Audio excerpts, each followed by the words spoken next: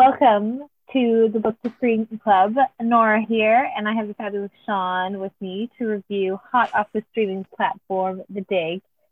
Sadly, Sean is a social media desert. Charming as always. Thank you. Yes. If only we could have you give up 90% of your day to be addicted to social media. Don't worry, I filled that time with other utter nonsense. So But for real though, so when I was writing my notes for this, I kept writing the dirt. Interesting. I kept writing the dog, which was equally bad.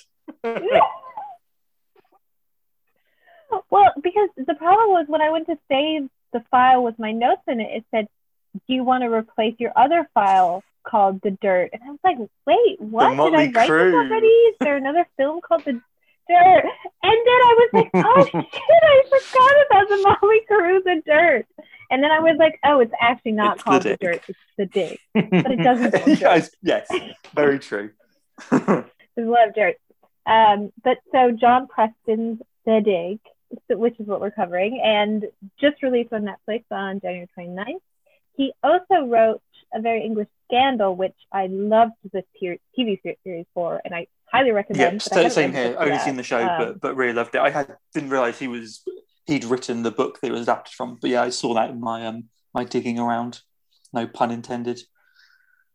There's gonna be a lot of puns. And he also just released a biography on Robert Maxwell, who is Ghislaine, is that how you say her name? Maxwell's father. Oh, really? Oh, I didn't see this. He's currently on trial. That is interesting. So that I totally see that being potential film material. So, but I'm always impressed by someone who has like multiple worthy adaptations. Yeah, true, and quite like he hasn't got the biggest kind of bibliography, but quite an interesting array of kind of subject matter and material that he's kind of written about. He's a history buff to a certain extent, and we'll get into that. But so I think this is going to be a really interesting one and kind of funny in the sense that it is a fictionalized adaptation of a fictionalized account of a true story. Yes, that is the lay of it, yes. So is any of it real is the question. So very wonderfully, Sean is going to lead us in discussing the book, and I have a lot of comments about the accuracy of the book, and I will interject as well, I'm going to do a brief kind of intro and the blurb of the book. And then I have pulled out some questions that I thought would be of interest about the book. Because the actual kind of beat for beat plot runs fairly similarly from book to movie, with a couple of incredibly pivotal changes. So I figured we focus on that. But for now, The Dig by John Preston. John Preston's historical novel The Dig was originally published in May of 2007. Set in the context of the 1939 Anglo-Saxon ship burial excavation at Sutton Hoo, Suffolk. The dust jacket describes it as a brilliantly realised account of the most famous archaeological dig in British modern times. The full blurb is as follows. In the long hot summer of 1939, Britain is preparing for war. But on a riverside farm in Suffolk, there is excitement of another kind. Mrs. Pretty, the widowed farmer, has had her hunch proven correct at the strange mounds on her land the land held buried treasure. As the dig proceeds against the background of mounting national anxiety, it becomes clear that this is no ordinary find. John Preston's recreation of Sutton Hoo's dig, the greatest Anglo-Saxon discovery ever in Britain, brilliantly and comically dramatises 3 months of intense activity when locals fought outsiders, professionals thwarted amateurs, and love and rivalry flourished in equal measure. So that is the broad context of the book. I've pulled out 5, what I'm hoping, interesting questions around the book, which I thought would kick off our conversation. The first is the book opens with a short prologue of Basil working kind of alone at night through the excavation, upon which he discovers something which is unknown to the audience this time and rushes off to tell Miss Pretty. Then the book jumps back 2 months. What do we make of this opening? Do we think it adds anything? Because it's quite a short novel. The fact that it starts in like media res and then we jump back a little bit. Do we think that works as a narrative device? I found that so frustrating because I felt like that little first section made it really difficult for me to get into it because I was so confused at what was going on. Like, he clearly isn't like an action writer, and I think he was trying to pitch some sort of high-paced, oh my god, national treasure type scene. Sorry, there's a and I put the book down and I like left it for a few days. So I was just like, what? Yeah, it made me kind of disinterested in actually keep reading after that.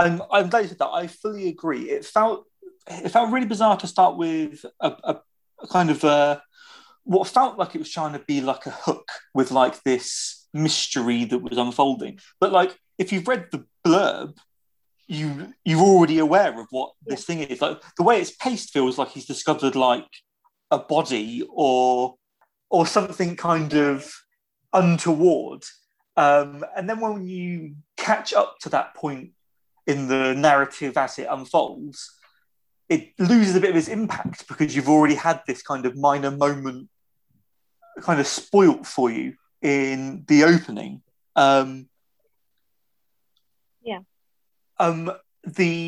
We'll come to the epilogue, which I think works much better in the book. Mm-hmm. I agree. And I think it's interesting that and we'll go into this more, that the movie scraps this entirely.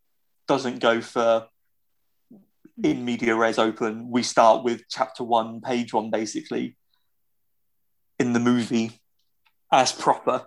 Because it's based off a true story, so we know what's going to happen. So to do this like kind of, oh my God, reveal at the beginning, it's a little bit pointless because we know they're going to discover this treasure. It'd be more surprised if they didn't. Exactly. When the book describes it as like the most important archaeological find in British history, you're assuming he's not running up to a house to go. Turns out there's nothing. Actually, it's empty. Interesting that you mentioned how it's based on a true story. My second question is about what I feel might be quite a contentious character. So question 2 is, Laurie Romax is a fictional character woven into a story of real people and events. Mm-hmm. What did we think of him and the kind of role that was constructed for him and around him? I didn't totally mind him in the book because the storyline they're using for him in the film bothered me more. But he felt like a bit of a background character in the book, in the sense of having someone for Edith to have a confidant, I guess. And I kind of could understand that. So it wasn't like noticeably something that bothered me. There are other characters whose fictionalization bothered me more than creating this person. Because the thing is, I didn't find anything out about the two people. I did see the names of the two people who is meant to be him, so that's I've got a tiny bit of background about that. So essentially, Roy Lomax's character comes in as Mrs. Pretty, Edith's cousin. He comes down as kind of like, he's got an interest somewhat in the dig and is like an amateur photographer, and he comes down to take photographs and kind of is aware that she's slightly unwell and is kind of lending her a hand. And I didn't know that he was a fictionalized character until after I'd finished the book. In actuality, there were photographers on site who took photos of the excavation. There were Mercy Lack and Barbara Wagstaff, who were teachers and friends who were holidaying in the area at the time of the excavation. and got wrapped up in it. That's quite cool. That would be so fun if you just like had people who are, rambling on like, oh, we're on holiday and start taking these pictures and then get embroiled in this whole drama. I agree. I think that could have been very interesting. And what Lomax added to the story for me wasn't a justification enough to strip out what could have been an interesting divestment. You mentioned your displeasure with some other fictionalized aspects of characters. I think I know what you're going to say, but for those listening, what were those problems? Well, I did write out some more correct facts about certain characters, such as, because we opened the book starts off with Basil Brown, and so reading about him, he left school when he was 12 to become a farm laborer. And his great interest was archaeology, though, however, he read voraciously, taught himself 4 languages, and wrote a book, an astronomical atlas, which is, quite a cool guy. And he also became quite friendly with Charles Phillips, who was the lead archaeologist from the British Museum. And another little tidbit is that he excavated all 3 smaller mounds pretty much by himself with the help of, I think, one of the farm laborers the summer prior to excavating. Yes, that was the thing I learned about. So the book takes place over the course of, is it 4-5 months? But in actuality, it's really a summer. It's like a summer. They started in 38 for a summer, and they came back the next year, and that's when they discovered the bigger quantities. Do we want to just talk about Basil Brown, or because I also have stuff about? No, I think that is the Peggy and Stuart's relationship is one of the biggest changes to actual people who are involved. But I mean, Basil. I mean, in the book, I think Basil, he's such a tepid. No, very much so. Yeah, agreed. And he just doesn't have any backbone. Because he never, and obviously as we're talking about the movie, we'll make a point of mentioning, he never stands up for himself, really. No. In the book, I can't think of any occasion. He always feels constantly, he doesn't feel like he deserves what he's already got, even though he does. Whereas in the movie, and like you say, we'll come to it, he does have much more, they add much more of him being strong-willed or making decisions and such. And, and very, I mean, he's clearly like a very intelligent man, but is so overly conscious of his place in society that it prevents him from like pushing him beyond his like own internal interest and fascination in archaeology. Like I think he does want respect, but I don't know if he doesn't come off and caring enough to do something about it. Like, he just wants to do this thing because he's interested in it. Like, he loves dirt and archaeology and learning and seeing things, but the politics of it. No, not at all. No, he's very happy to kind of accept everyone else's view of him as this kind of like enthusiastic amateur, even though he clearly kind of proves throughout the kind of, the actual history of it, that he's capable of on his own kind of merits. Yeah, because even once the British Museum does take over in the book, that he's not allowed to step foot inside the actual boat anymore, and he and the rest of, and again, I don't know how factual that is either, that because it, from what I read, because I read a few, like the British Museum did a good account on their website about it, that he didn't, it wasn't like contentious in the way that the book or the film really portrays it, his relationship with the British Museum. I think there was definitely some classism, don't get me wrong. But yeah, in the book, he and the other laborers are only allowed to like move piles of dirt further away from the ship. As soon as they take over, Basil becomes just another labourer. Despite his kind of experience, he becomes the same as Jacobs and Spooner, just hauling dirt and doing the heavy graft. And then also specifically to reference his relationship with his wife as well, I mean, I think it's probably actually more interesting in the book, because I don't really enjoy how they sort of the tension they create in the film, in that she kind of understands that he's in his own world, and there's sort of a respect of like letting him be for the most part, and she knows he'll come back to her, and they're quite, the moments they're together. Agreed. Yeah. As soon as they're with each other, there is like clearly a kind of a love and a bond between them. But it always just feels a little bit melancholy because his wife May, it always feels like she knows that she's kind of second place to his. Yeah, second sadly, to the dirt. Yeah, like, she knows that this kind of the excitement he gets from the archaeology side of things is always going to tempt him away, and that's why he spends like weeks away from home on this dig, and they have these fleeting moments where she comes to visit, and it's incredibly endearing when he asks her if she wants to stay the night, and she's like, "Oh no, I can't miss my lift home," and they have this kind of sweet parting moment. I think I had some notes about it. I think it's incredibly interesting how they kind of handle their relationship, and this kind of, there's something that comes between them, his kind of passion for archaeology, but there is like a tenderness and kind of love between them. Whereas you've got Stuart and Peggy's relationship, where they're seemingly together a lot of the time and have a lot of similar interests and passion, but there is missing that connection and bond, which the book hints at, but the movie explores in greater depths. But the thing is, none of it's true. Yes.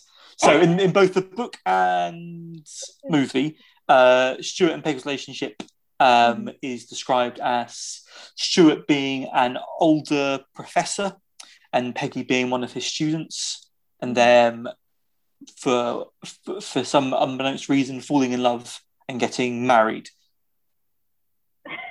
I don't know how it happened. So the book opens with them on their honeymoon being called back to help with the Sutton Hoo excavation, and the movie does the same thing. But in real life, do you have the facts in front of you, Nora? Well, they had been married for 2 years, I think it was, before, if that's right. And they did remain married for like 20 years or something. I don't know if they were like together, but they had an established relationship, and they were quite close in age. I think they were only a few years they were different. both students at the same place. I think it was 1.5 years between them. So it feels like a big jump that we've made to kind of scandalize the relationship somewhat with this professor-student angle. I'm just like with Peggy in the book. Like, I actually think for the most part it was quite well written. But the frustration is that when I was reading about her as a real person, I was like, my God, she has such a badass life. And it's not that she isn't intelligent in the book, but it just kind of sells her short a bit. So they remained married for quite a long time. I don't know whether they were living together, but they seemed to be actually good friends. And then eventually when she got divorced, she met a guy in Sicily. They got married, and he had a mental breakdown and took care of him, but then he left her. And then eventually she moved in and took care of T. Lawrence's younger brother, because she was quite close with them. But also, more importantly, besides her romances, which are relationships are quite fascinating, but she managed countless digs for the Ministry of Works, as well as being probably one of Britain's most well-respected archaeologists, has published over 50 works on British prehistory. It's a shame that as good as it's a shame that the book and movie kind of both gloss over that. And maybe at that time, the fact that she was a woman, they looked down on her immediately, which seems baffling in context now. But they don't really. The book does a slightly better job of kind of giving her a little bit of agency, whereas the movie gives her agency in one area, which I hated, and we will get to. I think it's a shame that there's not more of that kind of context, or even like one scene of her kind of standing her ground a little bit more. because she does so much of the work and discovers so much of it. That like there's a point in the book where Basil is taken off of the excavation work, and initially you feel kind of torn for him and angry the fact that he's done all this work and now he's just kind of been pushed aside. But they does such a good job of bringing her in as your kind of point of view character at that point, because you can kind of immediately sympathise with her for similar reasons. And you're looking at the characters that you're frustrated with on Basil's behalf, similarly frustrating on her behalf, which I think really works in terms of kind of the structure of the book. But yeah, God, when you read up on her, she's so fascinating. It feels a shame that she's pushed off into this fictionalized love triangle. Well, it's just because I was trying. So she's John Preston's aunt. Yes. I don't know if you saw that, and so I was trying to read up, like, because he knows he's not actually telling her true story, and I'm sort of like, why didn't you just write a book about your aunt? She sounds cool. But I wanted to try and find like something about him saying something about her, and so to quote him, so this is what he kind of said about the concept of it, and and it just kind of shows, like, I'm not sure I actually want to read any of his historical books. Oh, no. I'm not sure I trust him. He said, "It began almost 20 years earlier when I was working as a television critic.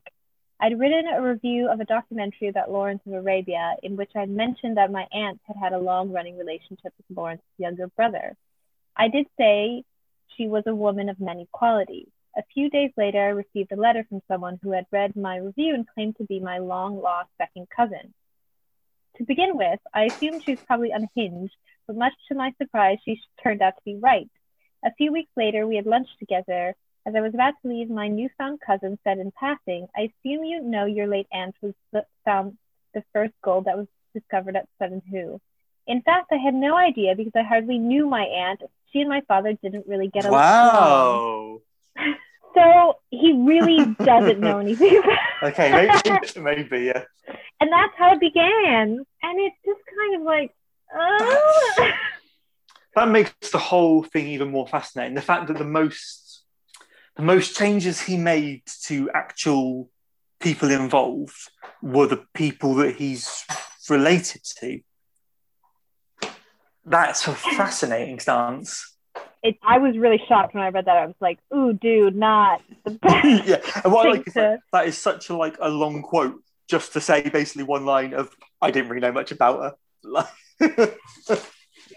Yeah, I'm just making it up. And I wonder if, the thing with this book and reading about her, it made me want to actually look her up, because is this person real? What did they do? And I'm like, I'm more impressed with the Wikipedia page than his book, unfortunately. But again though, it's such a slight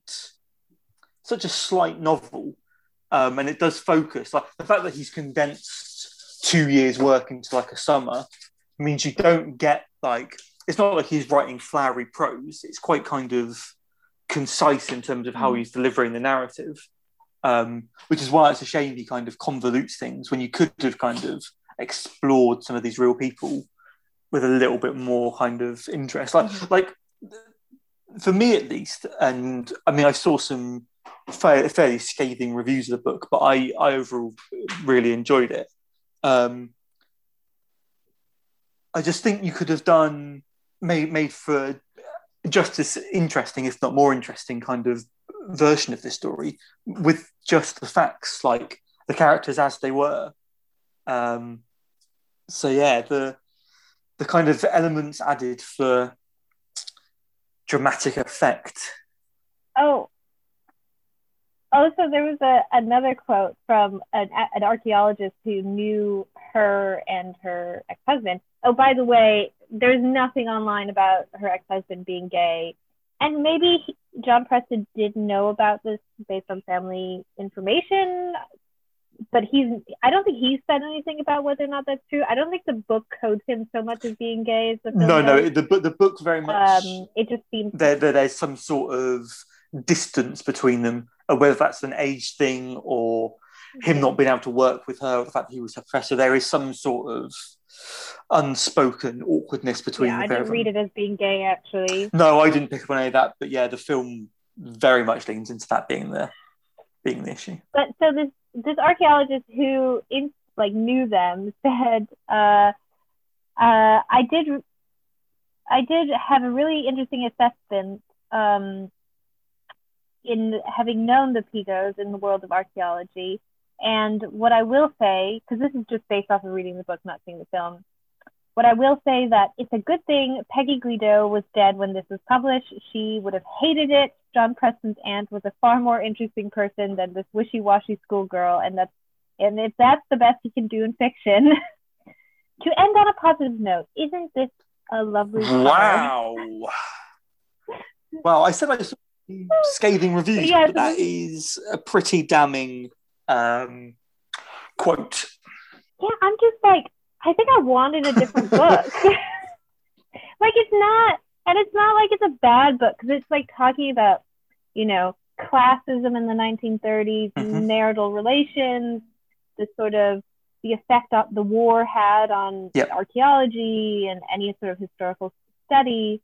And I mean, those are interesting subject matters in itself, but kind of trying to tackle having this young archaeologist in a loveless marriage, and also this, Basil's sort of fight against the educational snobbery, and then you have the health problems and family problems of Edith, who we haven't even talked about yet, and then trying to thread them together in this very short book.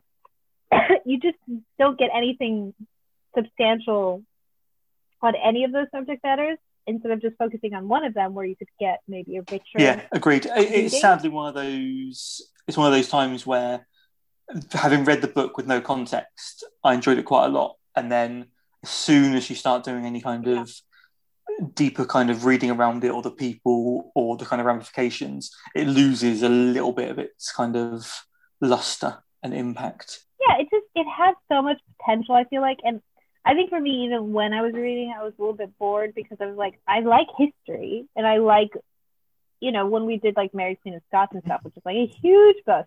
And it's like, even with that, and that was quite dry, but it's like still interesting, because there's like fascinating things that happen in history. And also you have like World War II is coming, and which is, it's a little heavier in the film, but it's not, it barely features, I feel like. Yeah, it is kind of background dressing to the book, rather than the movie handles it much more kind of in depth, I felt. I think I either wanted, like, I kind of recognized the name of Sudden Who, but I was like, I want an actual book about Sudden Who and what happened. Like, I want the real book, because that sounds so fascinating, and the actual politics at play. Because none of it, like, reading the information about it that we could find, it was like, this sounded so interesting, and also it's one of the most important historical events for British. Sorry, no, not at all. No, I do very much agree. We should talk about Edith, though, as well. So you have, so you get Basil, and then you get actually Peggy's after Edith, I think, but you also get introduced to Edith, who is the landowner of Sudden Who. Did you have a question? Nothing specifically about her. My next question kind of loops into an interesting kind of character trait, but we'll come to that. I think we should probably kind of talk around her a little bit. So she is a well-to-do widower, married to a Colonel Frank Pretty. She has a young son, Robert. In the book, she is much older. Much older than she seems in the movie. Apparently, Nicole Kidman was originally intended to play the role of Miss Pretty in the movie, which might have worked a little better. Because the book anchors around the fact that she's this older mother, and it's unusual that she's got a young son, Robert. I think she's a really kind of fascinating character, and probably the kind of the backbone of the whole story. She's the one who kind of pushes things forward and kind of has this hunch about the larger mound, and kind of pushes Basil to kind of excavate it. she pushes back against the kind of Ministry of Works and the British Museum when they kind of come stamping around. But the whole time the book is weaving in this thing about how she's hiding how unwell she is, and the movie kind of again leans into this kind of quite heavily. I thought she was a really fascinating character. Again, I haven't done much reading around her separately, but I thought she was an incredibly fascinating character. Yeah, what I read about her, actually, I would say obviously John Preston, not knowing her in real life, but she was probably actually the closest to the real life version of her, because I think probably he didn't have any like context to change who she was. And also because the Pretty family, I think, still have rights over the land of where the mounds are. Because I think, I don't know if it wasn't in the book, but I read that her son he had the power to grant the rights to re-excavate the land, which was a part of the deal because they sold so that continued on. So I think that the family was still involved as well as his son. But yeah, no, I think she was probably the closest to real life from what I read. You know, she was 47 when she had him. She came from a crazy wealthy family. He proposed to her like 15 times, her husband, before she said yes, which was true. Which is a real shame. The book has that story told, and it's like a really wonderful little story that Basil gets told about how this colonel was in love with her. He came on her birthday every year and proposed, but she was caring for her father, so turned him down. He kept trying. He was determined, and then he came a year when her father had passed away, and she accepted. And that's why they're both older in life and trying to start a family, which I thought was brilliant. And the movie does a really, really sad thing where it kind of has the story told really quietly in the background of the scenes. You don't really get the context of it, which kind of loses a bit of it for me, which is a shame. But yeah, what a brilliant woman. Again, like I'm glad the kind of book stays fairly true to her. Yeah, and they did, like, in reading about her, her and her husband, before she had her son, they traveled all around the world together. She was fascinated with history and archaeology, and just like she was independently wealthy from her family, and that's why she bought Sudden Hoo House. So no, she sounds really cool. And in the book, actually, I found it so interesting reading sort of an older woman, and there's one scene particularly that was really like got me a bit, that I thought was, I think John Preston is a beautiful writer. He has a way with words, whether or not I like the story, but when her young son he's so excited, he tries to jump on her because I forget what it was. It might have been like when they discovered something. He's like, Mom, and he like tries to jump and hug her, and she like can feel herself. I don't know if it's like a bit of vertigo, or she gets sort of like dizzy, and it's just too much for her because she's quite weak and older. And I thought that was just really interesting to see that relationship, because she was 47 when she had him. Probably wasn't necessarily on purpose at that point, and her navigating having a child that age, and everyone not realizing that he's her mother, and the politics of that. Yeah. And her struggling. I think that is so interesting. Yeah, the fact that there's a couple of times in the book where there's a little bit of a misconception about the relationship with her and Robert, because she is that bit older. She never kind of shows any kind of outward kind of unnerve or kind of weakness towards it. But yeah, you can see it's a bit of a kind of and as well that she knows that her son is so lonely, and she can't really play with him and engage with him in the way he needs, because there's no children around, so she worries like a lot about him, but she doesn't really know what to do because obviously the war is starting. So which kind of is another problem. But yeah, I think probably I appreciated her probably the most in the portrayal in the book.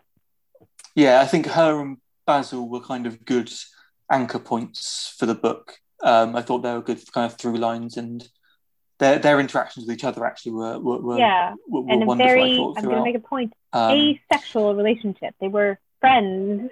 That is it. There was no reading beyond that. They were friends, yeah. They were. I think Basil's actually younger Yeah, than her in real life. in real life, yeah, I think you might be right. Yeah, but the movie does not look that way. He's quite I know. he's a little doddering in places. Is our Basil good on a bike, but a bit doddering. But weirdly, there is two scenes that concern the both of them separately, which is part of my next question. And I mean, I'm not surprised the movie cut these, but the book has two scenes depicting kind of mediums or like psychics of some description. Yeah. So you've got so Edith goes to London to visit a Mr. Swithins, who is a medium, and she's trying to kind of reconnect or have some kind of goodbye with her husband. And the book makes it clear that she's having these visits like weekly. She's going to London to kind of see this Mr. Swithins. And then later on in the book, I think it's Basil ends up in a church, and there is Joan described as the woman in blue who is kind of like given a sermon at a church. And she's doing that kind of traditional psychic on TV thing, like, does anyone know a Donald? And people raise their hands. And she's kind of doing this communing with the other side kind of shtick. But I was not expecting that at all in this book. And I was fascinated by the scene and the fact that there was like two separate occasions with two different characters doing this kind of spiritualist medium thing in amongst this book about archaeology and uncovering facts and history was boggling but fascinating to me. What did you make of this? Because I just didn't see it coming. IRL, she was actually really into spiritualism from what I read about her. I don't know if Basil would be going to this, but I think it was just very trendy in that time. People were very into it. So it would be, in theory, it would actually be happening around you. I mean, I thought there were well-written moments. I don't think it did anything for the story in like making this, a great book or anything. They were, I think I overall enjoyed those moments. I could see maybe the thought process of it contributing to looking at, unburying the dead and the ghosts of, the past.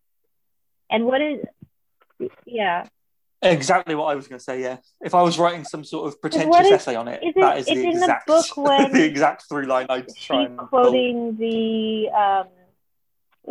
book about discovering King Tut's grave, when the archaeologist who found it could see a fingerprint still in the paint on the wall, and how like all time stops at that moment and kind of collapses all those thousands of years distance between the person who had painted this grave and him.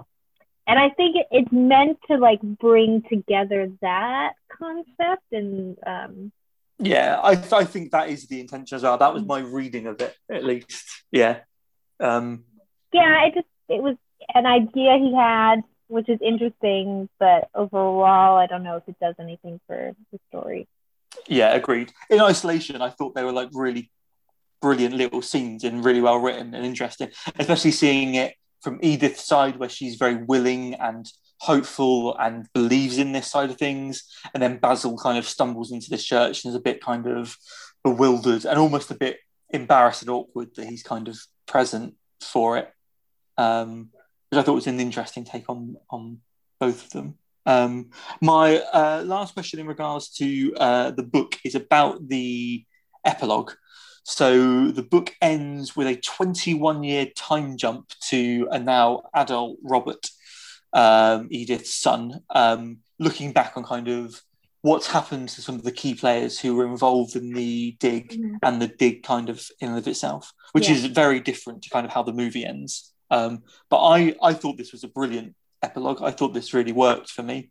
I liked having Robert as this kind of anchor. I really liked it. I enjoyed it. I think it was probably the best writing of, best section of the book.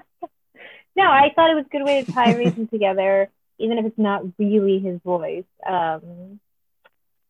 Just, because it was a book where it wasn't really telling all the events. It was just kind of bits, like little sections of what happened. So for him to come in at the end and kind of give you an idea of where these people in theory ended up. I mean, I think some of it is actually true. Like knowing that you just Sicily. Yeah, he talks about Peggy going to like So Sicily and in that sort theory, of stuff. yeah, from what I've read, that some of that would be real for the most part. Obviously, Rory Lomax is not real. I think that's in reference to T. Lawrence, who died in a motorcycle accident, though. So potentially, yeah, I think that's right. Oh, really? But no, I thought it's like kind of a really short book. I think it took me like 2 days just sitting in the evening and reading it. It's a breeze, like, and I think in general, on a superficial level, it's mostly enjoyable. But if I'm actually looking at it as like, oh, I want to learn, this is a cool subject matter, I want to find out more about. I didn't actually learn anything about Sutton in the book. I just legitimately, like, I don't think I. Yeah, the only thing the book revealed to me that I wasn't aware of was the fact that this was the dig that made them kind of change perspective on how they looked at the kind of Dark Ages, as it were, this kind of Anglo-Saxon civilization. I wasn't quite aware that this was the dig that kind of changed all of that thinking about their kind of culture and art and the kind of people they were. Otherwise, nothing. Like you say, on a superfluous level, quite an enjoyable kind of romp of a story. But yeah, if I didn't look into anything afterwards, I would have probably been recommending it and very much enjoying it. But now I have to recommend it with somewhat of a caveat. The fact that there was a dig. No, it's just because these are such cool people. Like, really, legitimately, like, Basil Brown's, like, someone write a book about him. Someone write a book about Peggy and Edith, and just these are such impressive individuals. And I feel like I'm just missing so much. Like, it did a good job in making me want to learn more. Yeah, which I guess is a job well done, I suppose, for a book about an historical event. Yeah. Do you have any more thoughts before we move on to the movie? Not particularly. I think I said what I needed to about it. I had lots of like, because I sort of watch and I'm like typing as I'm watching the movie, and I'm like, oh my god, why am I doing this? So what is this? I have lots of little notes like that. I apologize. Did you guys watch I'm it excited together, to hear. or did you watch it on your own? No, Eddie and I watched together last night. Okay, so the film, which again, as I said, came out on the 29th, so if you have Netflix, you can watch it there. It was directed by Simon Stone, who did The Daughter and The Turning. I think he's a theater director, and that's where he comes from. And oh, really? I didn't really have any context for him. It looks like he did some work with the National, so that might be, I think that's his background. Which kind of makes sense because a lot of the people in the film have a bit of a theater background. It was adapted by Maura Buffini, who created the show The Harlot. She did the screenplay for Tamara Drew, and also Jane Eyre. It stars Ralph Fiennes, who plays Basil Brown, who is actually one of the few people in this film who has not previously featured in one of our episodes. Yeah, I was thinking this. Unless we decide to ever, want to do some self-harm and tackle Harry Potter. Yeah, we'll save that. We'll save that. Carey Mulligan, who plays Edith Pretty, who was in Wildlife. Lily James plays Peggy Pigott, who was in Rebecca and Guernsey. Yeah. I also want to mention Monica Dolan, who plays Mary Brown, who was in Back to Old Summer. You remember her? She was. Yes. The mom. Yes. I'm always so proud of her. She's such a transformative actress. I never recognized her. Yeah, she's phenomenal. I think. Yeah, she's really incredible. Hero in this film. So Stuart Pigott is played by Ben Chaplin, and Johnny Flynn plays Rory Lomax. And it was produced by Netflix, Magnolia May Films, and Clerkenwell Films.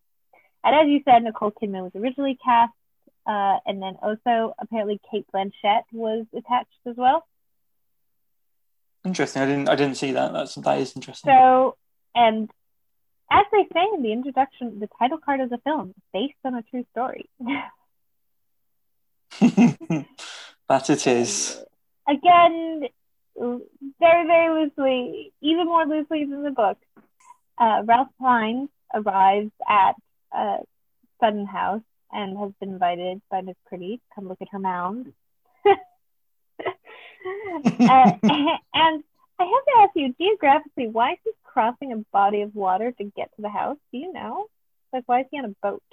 So why would you need a boat to get there? At the start, I assume he's just coming across the river. No. I'm not sure. My geography is atrocious. But I assume there wasn't a bridge at the time, so he's just the little ferry service. I just never think of needing to use a ferry in like the middle of England. Yeah, and it's not even really a ferry. It's like one man in his boat. It's a little raft. Yeah, exactly. Sorry, also sorry. A completely different train of thought. I don't think mouth-to-mouth resuscitation was common practice in 1939. When they dig him out. Yeah, I wasn't sure about that either. Because I looked it up, and I don't know if that would be standard practice as a way to. I don't know. Yeah. And the only reason I thought of that is because another train of thought was because I had just watched an episode of Eureka, which is like a sci-fi show, and they went back in time to World War II, and the woman from the future manages to save someone by doing I think it's some sort of like CPR, and one of the people from Soldiers is like, "What are you doing?" Because he's never seen anyone do that before, which made me speculate that maybe that was an historically accurate way to save someone's life. But not historically accurate, but whatever.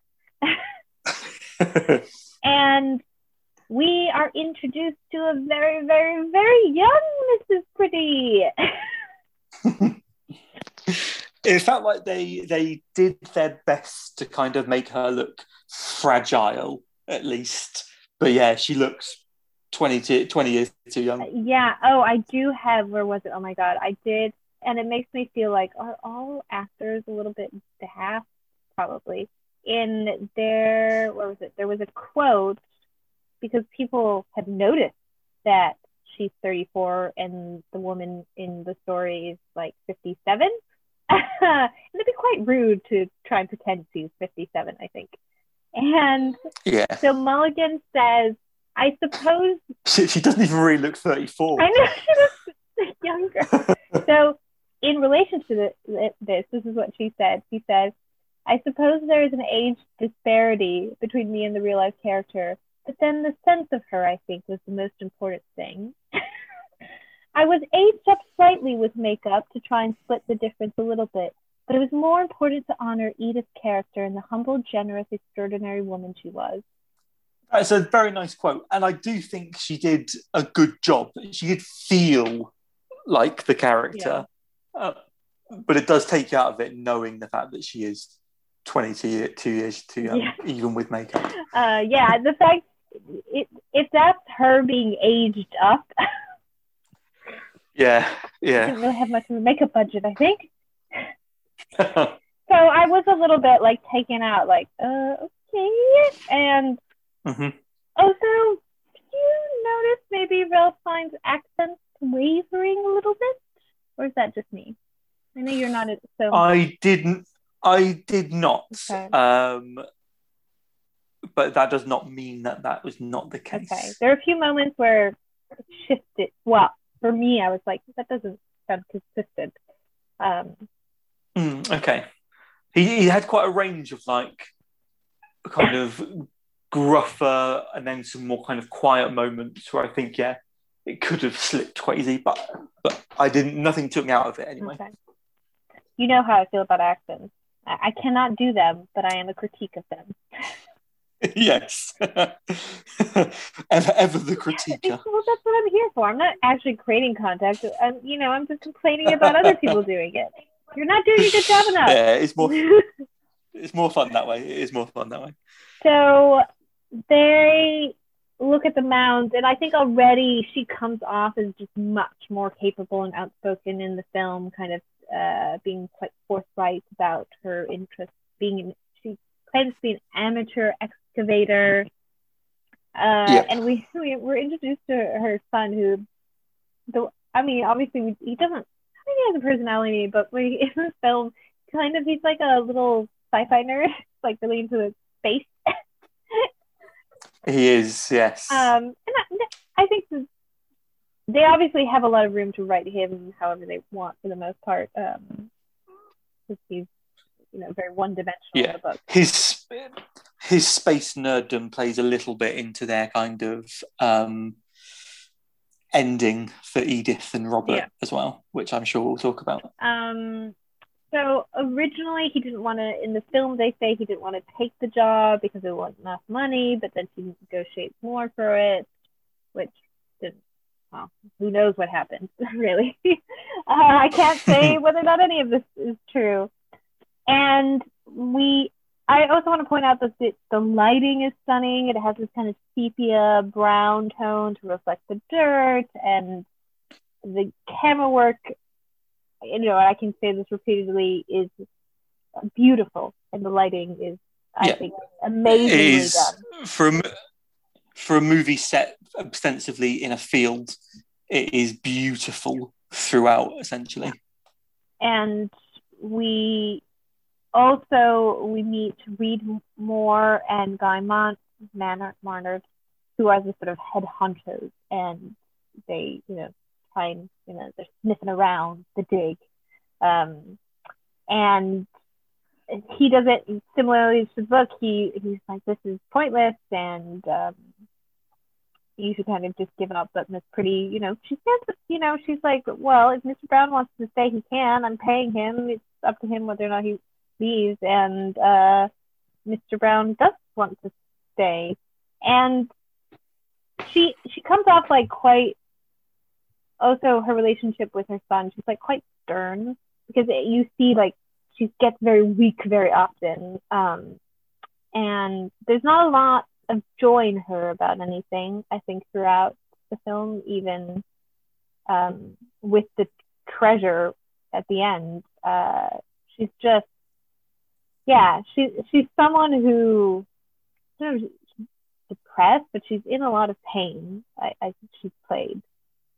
And she goes to so I think they maybe might have made this choice because, I don't know what you think, because of her age. So in the book, she's just she's old. She has health problems. But in the film, the beginning, they think she has heartburn, and because she's having sort of palpitations, I think. And I'm wondering if they wanted to make a point of giving her a specific illness because it wouldn't make sense for her to be elderly. And they probably created that for her character to try and just make her seem kind of weaker. I kind of agree. Yeah, they give her a specific kind of ailment that's kind of returned from when she was young. Which kind of sidesteps slightly the fact that she's not as old.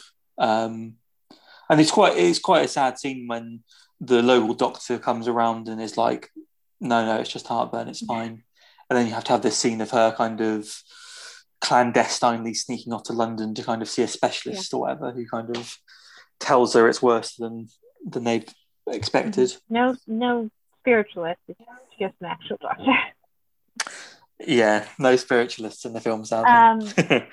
So we find that out later that it's actually she has her heart valves have been damaged because she had what was it? Some sort of breathing. Yeah, she had like a fever or something when she was a child that damaged her heart valves, and I think in real life she died of a stroke. The actual Edith, but okay. Yeah, and I think that was changed from my perspective for the purpose of the film. And then we have this little thing that happens that you could tell kind of shifts how we're going to see Basil and Mary's relationship play out. And so he's in his room, and there's like this pile of unread letters that he's kind of just piling on and on that he's putting to the side. We'll get to who those letters are from.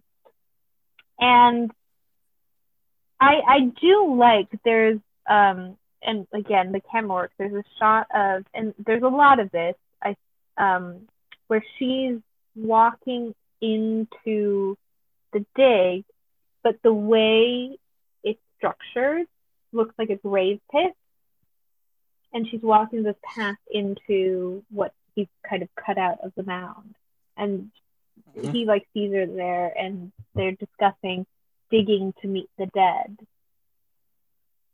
which is, you know, the film really isn't about the treasure. It's kind of about life and death.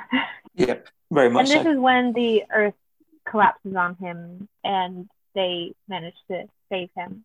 They, you know, they continue on. They're digging in the main mound after that, and then you mentioned, so when they tell the story of Edith to him about her relationship with her husband, which it's mostly the same, but it's just the romance and kind of the beauty of it, because the way he manages to at least tell them the story, it's kind of enchanting. It's like a little bit of a fairy tale almost, but actually real life. And yeah. I don't know why, like it just the way it comes off. And I suppose it's because of her age, maybe in the film, because I think they say he came to propose her every year for 15 years. And then they were together for quite a long time. And then once she got pregnant older, and then he died quite soon after that. But because they didn't have, there isn't that time in their relationship, you don't get the impact of it, maybe? Yeah, I think so. The movie does this interesting thing where it frames a lot of the kind of conversations instead of them just being the characters kind of interacting and delivering lines. They'll do a thing where they'll cut away to like a beautiful kind of like lingering shot of a character or like a landscape and have dialogue playing over the top rather than us seeing that kind of interaction. And this is one of those cases where you're hearing the chauffeur and I think she's the cook, the Lyons couple who kind of live on the estate, are telling Basil the story of how Frank proposes to Pretty, but you're only kind of hearing it in whispered tones from another room as you're kind of shown around their kind of house. So it kind of loses a little bit of the kind of actual impact of the story. Yeah. And they do this a few times. There's a few conversations that are handled in a similar way, which are kind of beautiful and interesting, but you actually kind of lose the thread of the dialogue because of it. Well, for me at least. Yeah. You have the similar situation of him finding Rivet, I think it was, in the dig, and going to try and identify it and realizing, oh, this is a ship. And after this is when we first meet Mary. So, prepare myself to discuss this. What happened is that Edith has asked Basil to dinner, and she's kind of gussing herself up. And you could tell there's sort of this look between them. And not to say, like, I don't necessarily mind how Ralph Fiennes is playing him, because I think, like, he's doing a good job in general. It's just trying to make him not attractive, but like make him seem like a love interest. It's very out of place, I think. So his wife shows up for the day to kind of check up on him because he's been there, I guess, for longer than she thought he would be. And she brings him new shirts, and she was like, "Haven't you read my letters?" And he was like, "Oh." And it sounds like he's covering himself. He's like, "Oh, I was saving them for the weekend." And she's sort of like, about it. And he just comes off like really cold and indifferent to her. And then he also ends up having to cancel the dinner with Miss Pretty, and she looks a little upset and sees the two of them walking outside together. And the same thing happens where Mary doesn't stay for the night, but it more seems like they're just like weird, like there's a disconnect between the two of them. Whereas in the book, it felt like she understood him so much that she knew would it be really helpful for her to be there. And that was more the reason, like he needed to just get on with things. Yeah, and the movie does there's a few scenes later on with the pair of them where the movie falls more in line with the book, and it does feel like there's that kind of understanding between them, which is completely opposed to this opening scene with them. And then I think this was maybe me reading too much into it because of that opening scene. There's a towards the end when he says he's going to stay on a week to kind of put the ship to rest and say goodbye. And May says something to him along the lines of like, "Oh yes, say goodbye to the old girl." Yeah, she looks at her Edith when she says that though as well. Edith, yeah. So the way she says it is like she could say that she means the boat, but there is like a very obvious cinematic choice to have her look and a shot pull in and linger on Edith when she says that, and it's such a weird choice for them to have made, because the book gives you none of the hooks to build this narrative on, but the movie decides that it's going to do this. Yeah. And like I say, Ralph Fiennes isn't like an unattractive man, but like in context, he's quite like a downtrodden older man in comparison to not as old as she should be, Carey Mulligan's Edith, who is beautiful and strong and head smart, and it doesn't feel like she'd be like starved of suitors, that she'd be swept up by Basil. But that is the story that I think they try and say. Well, she is very lonely. I don't think he sees her, but there's something about him. Yeah, maybe. Yeah, no, I just found it very bizarre. And again, as you said, they do it a few times, trying to allude to this, their interest in each other. Obviously nothing really happens with them, but yeah, which is the most frustrating thing. It didn't need to happen. It would have been fine without. Yeah. You can do it without, but if you're going to decide that you're going to kind of pull at this thread, we need like a moment or a payoff. I hated it, but at least the Lomax Peggy thing had an explosive payoff. Yeah, it didn't go anywhere. It was kind of irritating. I was like, why are you trying? Like, not everyone has to lust after each other. Yeah, exactly. Yeah, like even to the point where there's a scene later on where when Phillips comes to take over the dig, Basil again decides to like not be a part of it and leave, which isn't in the book. But like, if you want to pull this thread of Edith having an interest in him, have her be like, I don't want you to work on the dig anymore now that Phillips is here, and have her send him away and then change her mind. And at least that feels like it's developing that idea a little bit. But she seems constantly happy to have him there, even if she's annoyed about him having this wife. It's a bit of a mess in terms of a narrative hook for me. Because the next thing is that the museum takes over the dig, and then he like gets pissed off and leaves, and then which doesn't happen, and because he comes off like a little more, he'll say it in the film, and then Robert chases after him on his bike. And then she's forced to get him, and then he kind of gets convinced to come back. Oh, so she suddenly starts having a cane, by the way. I don't even notice. I think she gets the cane after the hospital visit. Yeah. But yeah, she's quite sprightly until that point. But yeah, then she gets a cane. It's like, okay, yeah, she really seems old now, but she has a cane. Yeah, exactly, yeah. Give her a Zimmer frame and maybe I think it's like with Lily James, they put glasses on her to make her not make her look so attractive. Yeah. Because that always works, yeah. People can't look attractive in glasses, heaven forbid. Yeah, make her look a little more plain. Put some big glasses on her. Yeah. So then we meet Peggy and her husband Stuart, who is her university professor, and they, had just come from their honeymoon similarly.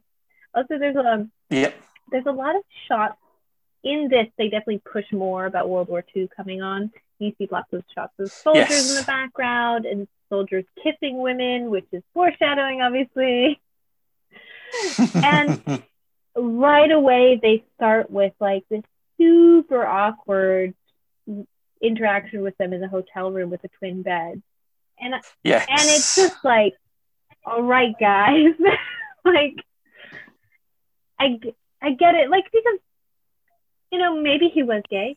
Maybe he wasn't. And maybe it's just like they got married too young and just like they didn't, sometimes you're with the wrong person and maybe they were with the wrong person. But to have to make it this thing, I don't know. Yeah. It's like to the point where the movie has beautiful Lily James come into their room, derobe, and try and kiss her husband. And he runs away for a shower. Yeah.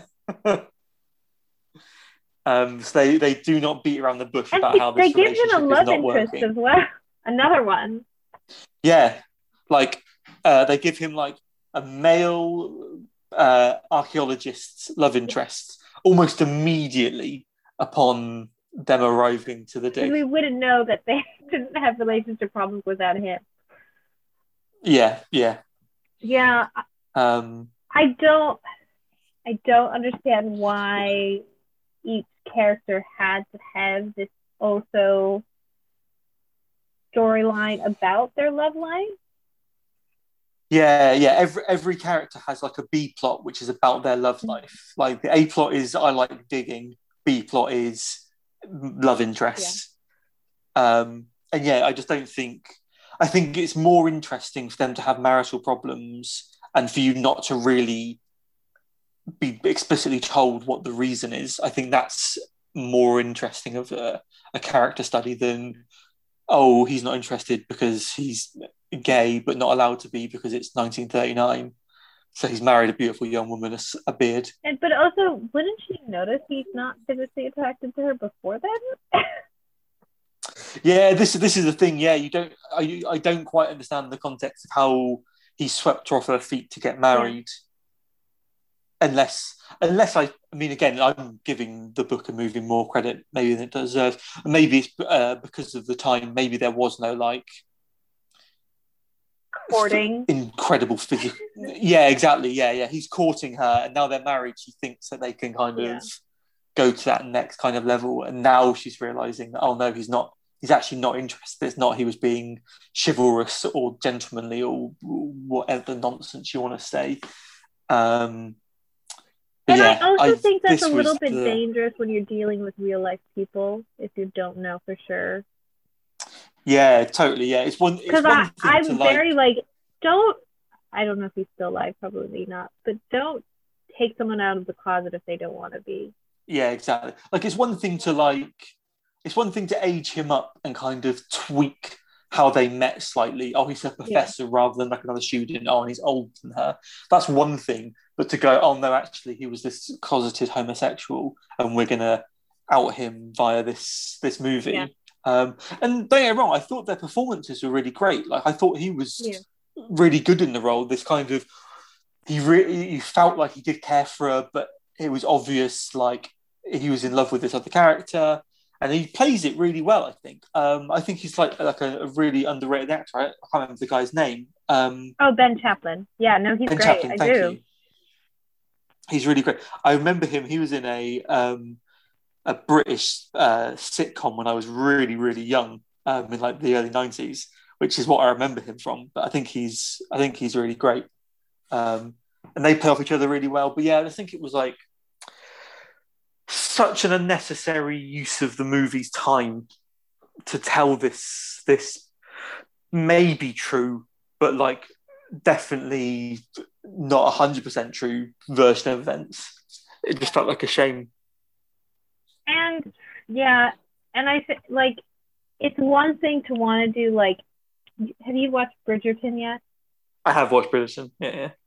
So like historical fiction fantasy, like really like very loosely based off of, and just kind of go all the way and like that, where like no one thinks this is the real history when you're watching Bridgerton, versus something like this that, you know, a lot of these people only recently have passed away or are still alive, based off of something yeah, that is fairly recent for the most part. And there's the way they tell it is in a way that is very tied to reality. So Yeah, to make these statements about real people, I don't think I can agree with that as like, oh, it's because we have to make it work for cinema. No, you don't have to like it. Someone who doesn't have a voice or able to respond to you portraying them as this, I agreed. don't think. It's hard to know, like, if that was the case and that was him as the man, maybe he would have liked the fact that they portrayed him that way. But like, if it's just rumor or like not even that, it's like, yeah, it's tough. It's tough. Like, this is the trick, I guess, when doing historical fiction where you are going to take kind of poetic license and tweak things. Like, Rory Lomax is a completely fictionalized character, so you can kind of do what you want with him in context. But the fact that you have him playing with and interacting with actual real people is difficult. So if you want to tell this story about a married archaeological couple where one of them is closeted homosexual in the 1930s, then change the names or do something with them to make it kind of loosely based on real people rather than using their exact names, where it gets a little murky for me, unfortunately. Yeah, I think that's a good idea. If you're like, oh, this is interesting, but these people might still be alive, so I'm just going to change the names and do like my own thing with the story, and then it's like very loosely based off of what actually those surrounding the archaeological dig, and have like a soap opera thing where everyone's sleeping each other on the archaeological dig or something, and going into each other's tents and stuff. If they're going to do such a big change to a real life character, why not fictionalize the character more by like changing a name or something more? Because they're already changing so much about the story. I think that wouldn't be the end of the world. Yeah, because then so they start discovering everything like very quickly. They're like, oh, gold. Pretty similarly to in the book, and I felt like this is when the pace of it actually got a bit better. It was a little more interesting once this started happening. Though also, like, once it started happening, it started deviating more from Yeah. But in the sense of, like, cinema, it was good. And then we have Rory, a.k.a. Film Hottie, hanging out with Peggy. Well, he's like on the site and they kind of see each other, hot young guy. And all of this is pretty much the same, the sort of discovery stuff. And Rory and Peggy are hanging out, and I actually love this scene in the book. I immediately looked this person up, where they're talking about nightingales, and he asked her if she's ever seen any, and she's like, not in real life, but I have heard them on the radio, or with the wireless. Yeah. And he talks about this woman, Beatrice Harrison, who is a cellist who used to play outside, and nightingales would sing with her while she played the cello. And I went on Spotify and I listened to it. It's actually really beautiful. Oh, cool. So I would recommend it. And in this, so they kind of split up. In the book when they're hanging out, it's not really, I mean, they have a connection, like it's a flirtation, the scene in the book. Yeah. It's more because she's like, her husband's not sleeping with her, so she's like, is getting this attention from this other guy. Yeah, it's more that, isn't it? It's just the attention. Like, he seems interested in her for more than just her kind of archaeology skills, which is what her husband seems to be interested in solely. I think she's enjoying that kind of side of things. So they split up the one scene that happens in the book. So they have them talking about the nightingales, and then she gets interrupted. Her husband shows up, and she sort of realizes, like, I don't really want to be around him, and kind of is really off on her own. And the the next big change, there's the only reference to this. So there's this plane that crashes in the film. Yes. In the book, what happens is that, and again, I don't know if any of this is true. You probably actually could find out, especially probably. In the film, they have someone crash and die in the river nearby. But what they do in the book is that when they were actually coming to show the dig site to the public, some pilot kind of taunting them flies down really low to where all the people are. But it's more of like, a bit of a fright. Whereas this guy crashes and dies. And I guess this again, I think is meant to really be pushing more about what's happening with World War II. Yeah. Story.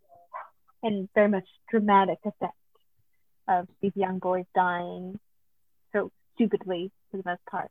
Yeah, and it's their chance to kind of portray Rory as this kind of like hero type. Like he dashes off immediately, he jumps in, he tries to save the pilot. He's already signed up to join the RAF. Like there's this whole kind of war hero vibe to him, which the movie plays up.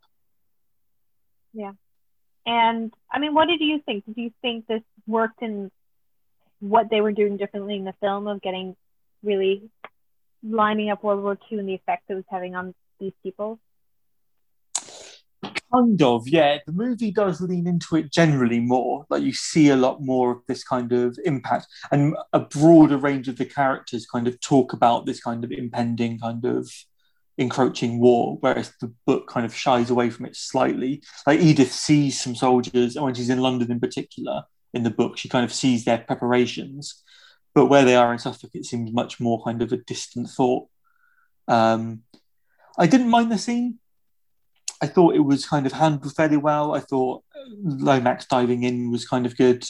It added for me this unnecessary bleak moment. Like there's already quite a lot of kind of sad moments that the movie's building towards, like Peggy breaking it off with Stuart, like Edith being unwell, Basil being held down despite him doing all this work. So it felt like an unnecessary kind of addition, especially with the fact that Robert's kind of witness to a bit of it and like is aware that this pilot's died and is worried about his uncle Rory going off to kind of fly. I thought they handled it quite well, but I don't really know if it was necessary or what it really added to the kind of movie for me. And the continuation of the flirtation. Mm-hmm. We have Rory and Peggy hanging out after this, where he's clearly like realizing this is his future. He's going to die, some sort of most likely a pointless death in this way alone. And she tells him the story of her father drowning when she was a child, and kind of like they reveal a bit about themselves, which is the same, and that's true actually as well. And they kind of like almost kiss, but you can tell that they are into each other. Mm-hmm. I do want to say she wears a lot of crop tops for the 1930s. She does, and has her dress pulled up quite high at one point, again, for the 1930s. I mean, I realize it's not like the 1800s or something, but it's still the 1930s. I didn't think there was a lot of midriff showing. Yeah, especially considering most of the men are doing the archaeology in like basically full suits. Yeah. And she makes the point about how we were on our holidays and we didn't know we were going to come here, and then Edith takes her off to get her like some more practical clothes and stuff. But yeah, they she still like ties up her shirt. Yeah.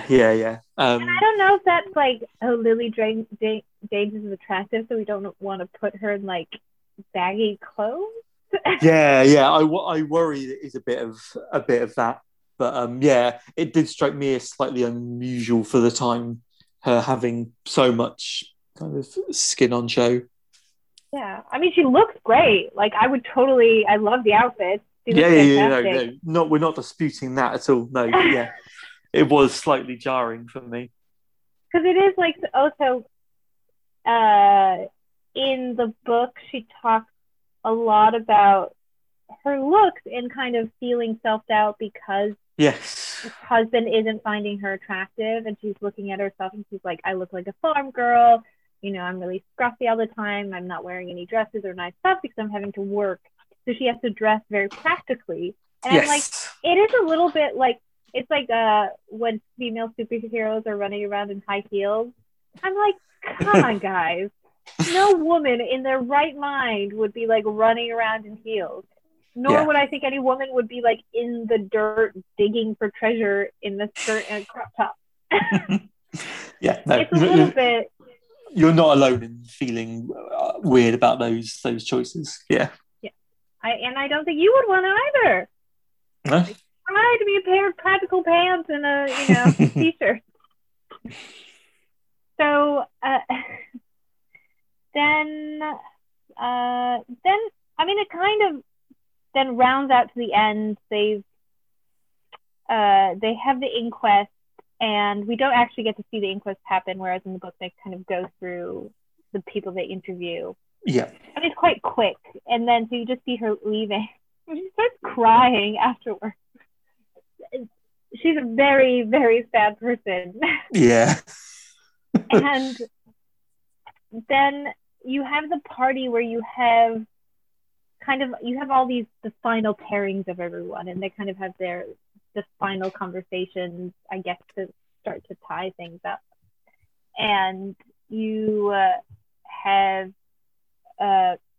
Mary, who's at the party as well, and you have Rory and Peggy who are inside. He's telling her he's going to war, and she's like, you can't die, but he probably will, even though he's not real. You have Edith sort of crying over the photos of the day because she realizes she's obviously she's like fucked up and marrying this guy. And you also, because there's a few points where he like gives longing looks to the other archaeologist. Yes. And you have Mary telling Basil that it's okay to say goodbye to the old girl as she's looking at Edith. You have Edith and Peggy bonding together.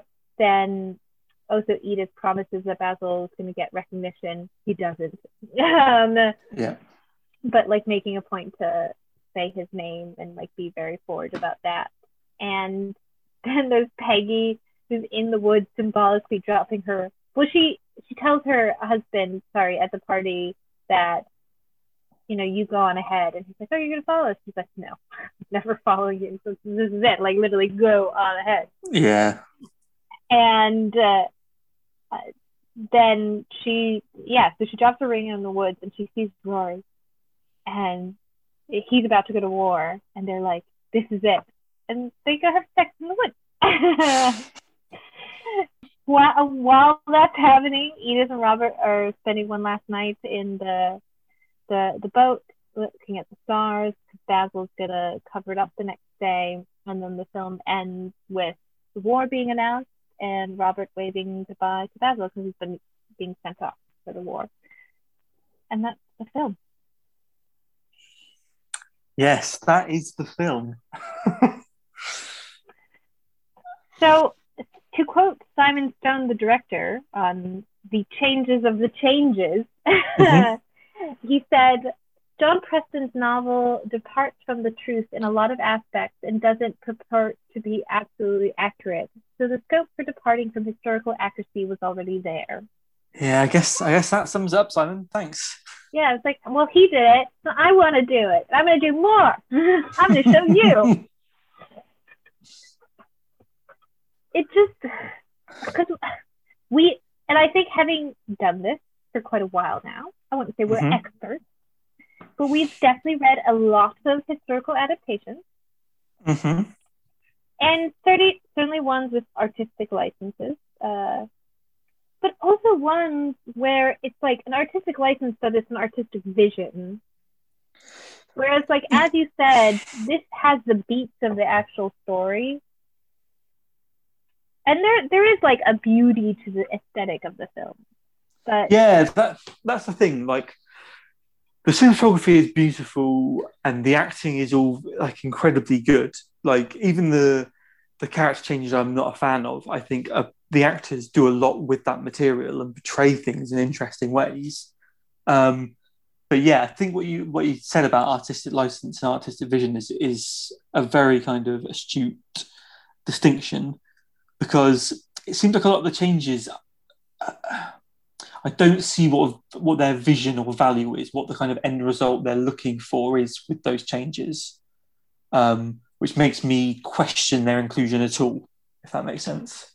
Yeah, it feels like they didn't dig very deep into the story. And I feel like I'm torn, like whether it's a good adaptation or whether I'm not, I'm just having a problem enjoying the actual material. Well, this is the thing. I think if we're just talking about the movie adapting the book as source material, then I think it's a really great adaptation. There's a few things they change for the better and a few things they change for the worse in comparison to the source material of the book.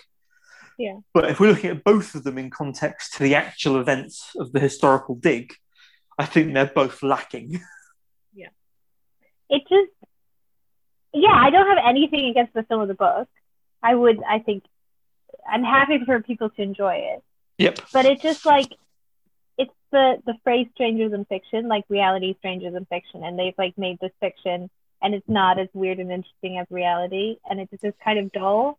And yeah, it's a real shame when you've got such interesting historical people and they decide to instead weave in some romance plots, which seem very mundane and pedestrian in context to what these people actually did and achieved. Because I didn't feel any more interest than going on Wikipedia and reading more about it. Yeah. And then I was like, the Wikipedia entry is super interesting. Yeah, which is... but less so the actual thing I just saw. Yeah, which is a shame. It's not the ideal end result of having read a book. Yeah, but I do want to keep caveating the fact that I did. Yeah. The process of reading the book is enjoyable. The plot is an enjoyable experience, but it is in context of having done more research that it kind of falls a bit flat, unfortunately, for me. And the movie, whilst elevating it in terms of the kind of the beauty of it, the way it's kind of presented, again, loses something with those slight additions of the kind of Edith, Basil potential intrigue and romance. And I didn't need the kind of Peggy's fond farewell before he heads off to war, sex in the woods escapade. Also, not even woods, in like the ruins of some random building that's suddenly there. Yeah, exactly. And no, I do think the film is entertaining. I think the film might be actually slightly more entertaining than the book. Oh, I agree. For a movie that's 2 hours long and ostensibly about digging, it flew by. Very little digging is actually no, yeah. So it is. I hate. I mean, might be a strong word. I really am disinterested in the B plots of the romance, and I think it would have been a better film for not. And I think it is like it's a reflex, like it's a weak reflex that Hollywood is so used to, like defining people by their romantic liaison, by their relationship. Like they can only be a person, a fleshed out person, if they have a romantic interest. Yeah, I agree. I think you've really summed that up, actually. It is a disinterest in them. I don't think they're like terrible, like romance plots. I'm just not interested in that story they're trying to tell. And if you want kind of conflict or drama, there's already built-in conflict and drama with the real life events of like people trying to take control and ownership of this big historical dig, like how they look down on each other or like are trying to like weasel or get their own way. There's elements of that you can emphasize and play up that are based on more facts, and you don't need romance. You've got these kind of heartbreaking romance stories that you can talk about, Edith and Frank, which is like a real thing. Like there's a lot you can do with that. You don't need these rom-com meet cute romance things. Yeah. If someone was going to do a film of my life, I think I would be like really upset, like if like all the pinnacle moments of my life were only told through the lens of who I was having like romantic liaison with. And I do like, I feel like I need to apologize now, like talking about Peggy, and like she had all these amazing relationships, but and those are like, they're really fascinating from a sense of like all the people she surrounded herself with, but she's so much more than that in like being this crazy academic, like intelligent woman who came from a situation which wasn't really supportive of her interests, and she, you know, went out on her own and applied to go to the School of Archaeology in London. Yeah. And created this amazing career for herself. And she happened to have these various relationships along the way, but the sum of her career and her life is not defined by that, because she, you know, moved on from a lot of those situations, but still was, you know, at the end of the day was producing amazing quality publications and literally discovering history constantly. Yeah. Like that's the saddest thing, isn't it? The fact that the movie, the two biggest moments of agency the movie gives her are ending things with her husband and telling him to leave, and choosing to sleep with Lomax. Like those are her big moments of agency, not like anything to do with the big historical event that she's part of. Which is what rubs me the wrong way the most, is the fact that they rob her of those moments of agency and give her those in the romance context. Yeah, really. And we've had this problem before in a lot of movies, and that's why I think it's this weird like flex that Hollywood keeps trying to do. It's like you can't be interested in a person unless they're sleeping with someone. Yeah, agreed. I don't think any adaptation we've read that is the movie version has added a romance plot that is not present in the book has added anything to said experience. I think maybe Hollywood thinks we're more interested in people's love lives than we actually are. Yeah, maybe. And maybe some people are. Maybe we're like the outliers. Maybe we're the unusual I'm interested in like people I care about. But like this is a person on my TV screen, you know. Yeah. And it's again, like, you know, we talk about Bridgerton, which is another based off a book as well. Like that is specifically about people's relationships and romance. And it's exactly. You know, it's like, and it's kind of like stupid in the sense, like literally their lives are nothing more than their relationships is all you get out of them. So yeah. But at least that's the kind of, it's a romance novel about people's relationships and love lives and romantic interactions. So you kind of expect that and know that and understand why a lot of the plot's hung on that. But a book and a movie about an archaeological dig shouldn't have 20% of its plot hooks hung on romantic interests. Please, I'm putting it out there into the universe. Someone write a really good book about Sudden Who House, because it sounds fascinating. Like all the people involved in it, amazing characters, trying for a really good story. I would read like you say, like a fairly dry facts kind of book version. Yeah, it's a shame. Yeah. Which doesn't put me much faith in John Preston's writing for someone who writes about like historical events. Yeah, but having said that, we both agreed that A Very English Scandal was a phenomenal TV show. So maybe that book is equally good. I'm going to quickly Google who did the adaptation. I don't know.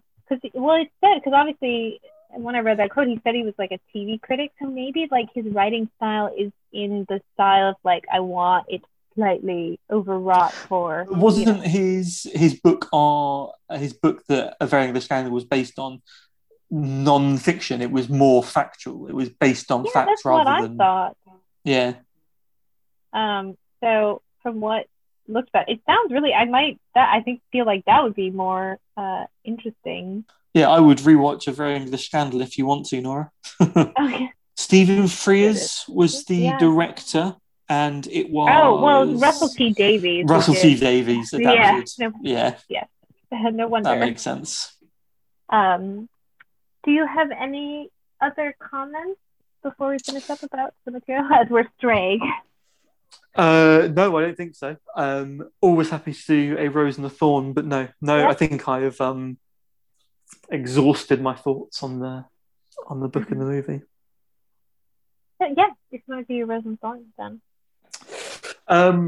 I think we did touch on it, but I thought the way the epilogue was handled in the book was particularly lovely. The structure in general, bar the prologue, which I thought was unnecessary, I really enjoyed this kind of evolving look of who you're following as a point of view for the narrative was really great.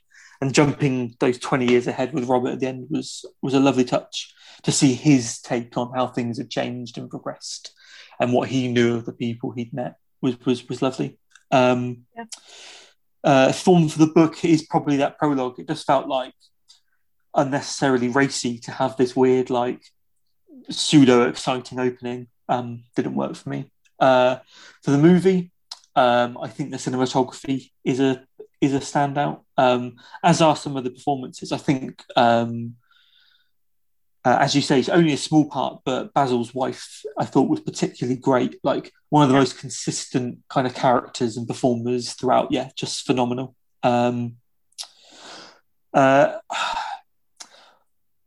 It wasn't terrible, but I had a real bad taste in my mouth for Robert and Edith's final scene.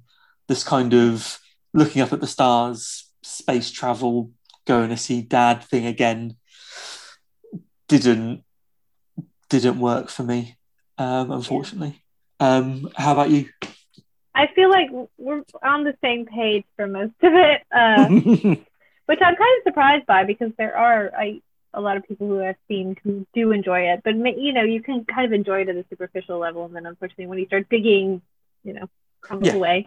I mean, in the book, I do think he has some beautiful prose. Like there's the one little paragraph where I think it's her, she's talking, I think Edith is talking about, in photographs of London, don't you notice when there's never any people because yes, that is lovely actually. I forgot that little scene. People are, because it's the time it takes to take a picture. The exposure, they're moving too fast. Yeah, and I thought, so there's these little, just bite-sized, crumbs or in the story that I did find really endearing, and I did, I enjoyed legitimately reading that. I did not enjoy necessarily the lack of actual archaeology and history, because I was like, wait, stop talking about your personal life or your inner monologue. Tell me more about the dig. So I would have appreciated a little more research into the actual history. As well as, like, I wanted to find out more about this actual king that was buried. I was like, who is this in the Dark Ages? And I suppose I could just read a book about him. And then with the film, like you said, the cinematography is stunning. I think they all created great characters, in a sense, in their acting and development of them. They did a very good 100%. Job. The only thing, and I think this is my thorn really, is I felt like Lily James meant to be in a different movie. Yeah, I'd agree with that somewhat. Yeah, I thought I'm a bit hot and cold on her in general, but I do feel like it wasn't quite the same movie. But weirdly, like I felt like Stuart, her husband, was in the dig, but she was in a slightly different movie. I think maybe she's a little bit too soft's maybe not the right word, but everyone else had a bit more of an edge to them, and it felt like a bit more of a kind of a grittier world than she was portraying.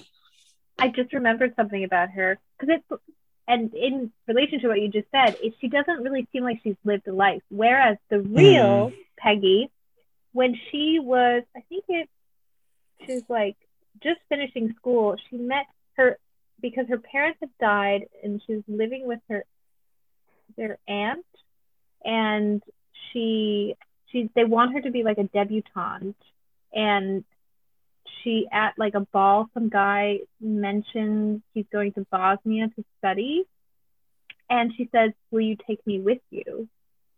Wow. And remember, because I mentioned she wrote this paper on like the Bosnian lake villages. Yes, and, yeah. And this is where it came from.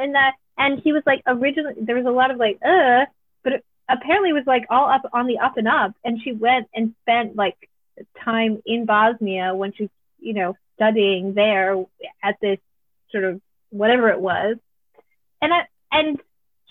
So she clearly, like, even at a young age, was like living this life that was fascinating. Yeah. And she didn't seem like she had a lot of experience just in general existing. Yeah. Whereas I think the real person clearly did, and all the other people in the film, you could see the burden of their lives. Yeah. That is a very succinct way of putting it. Yeah, exactly that. So that sorry, Lily James. I know you've been in 2 other of our discussions. I don't think she's not a bad actress. No, I think she's very good in certain things, but I don't think she always works for the kind of movie she's in, sadly. So, generally good adaptation, maybe not the best material, which is kind of a weird statement, but yeah, it's one of the first times that's been the case, where I think the movie is a great adaptation of the book, but they're both not great versions of the story. So, listeners, if you'd like to enjoy it as just like a quick read, it's kind of fun, and like a very light movie that's pretty to watch, go for it. But please, big caution sign, take none of this for fact. None of it's historically accurate.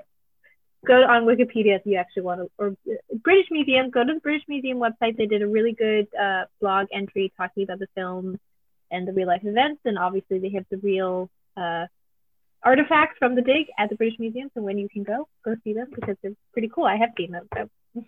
Well, I have not, so I think I will be when the world is allowed to again. There you go, and thank you everyone for listening.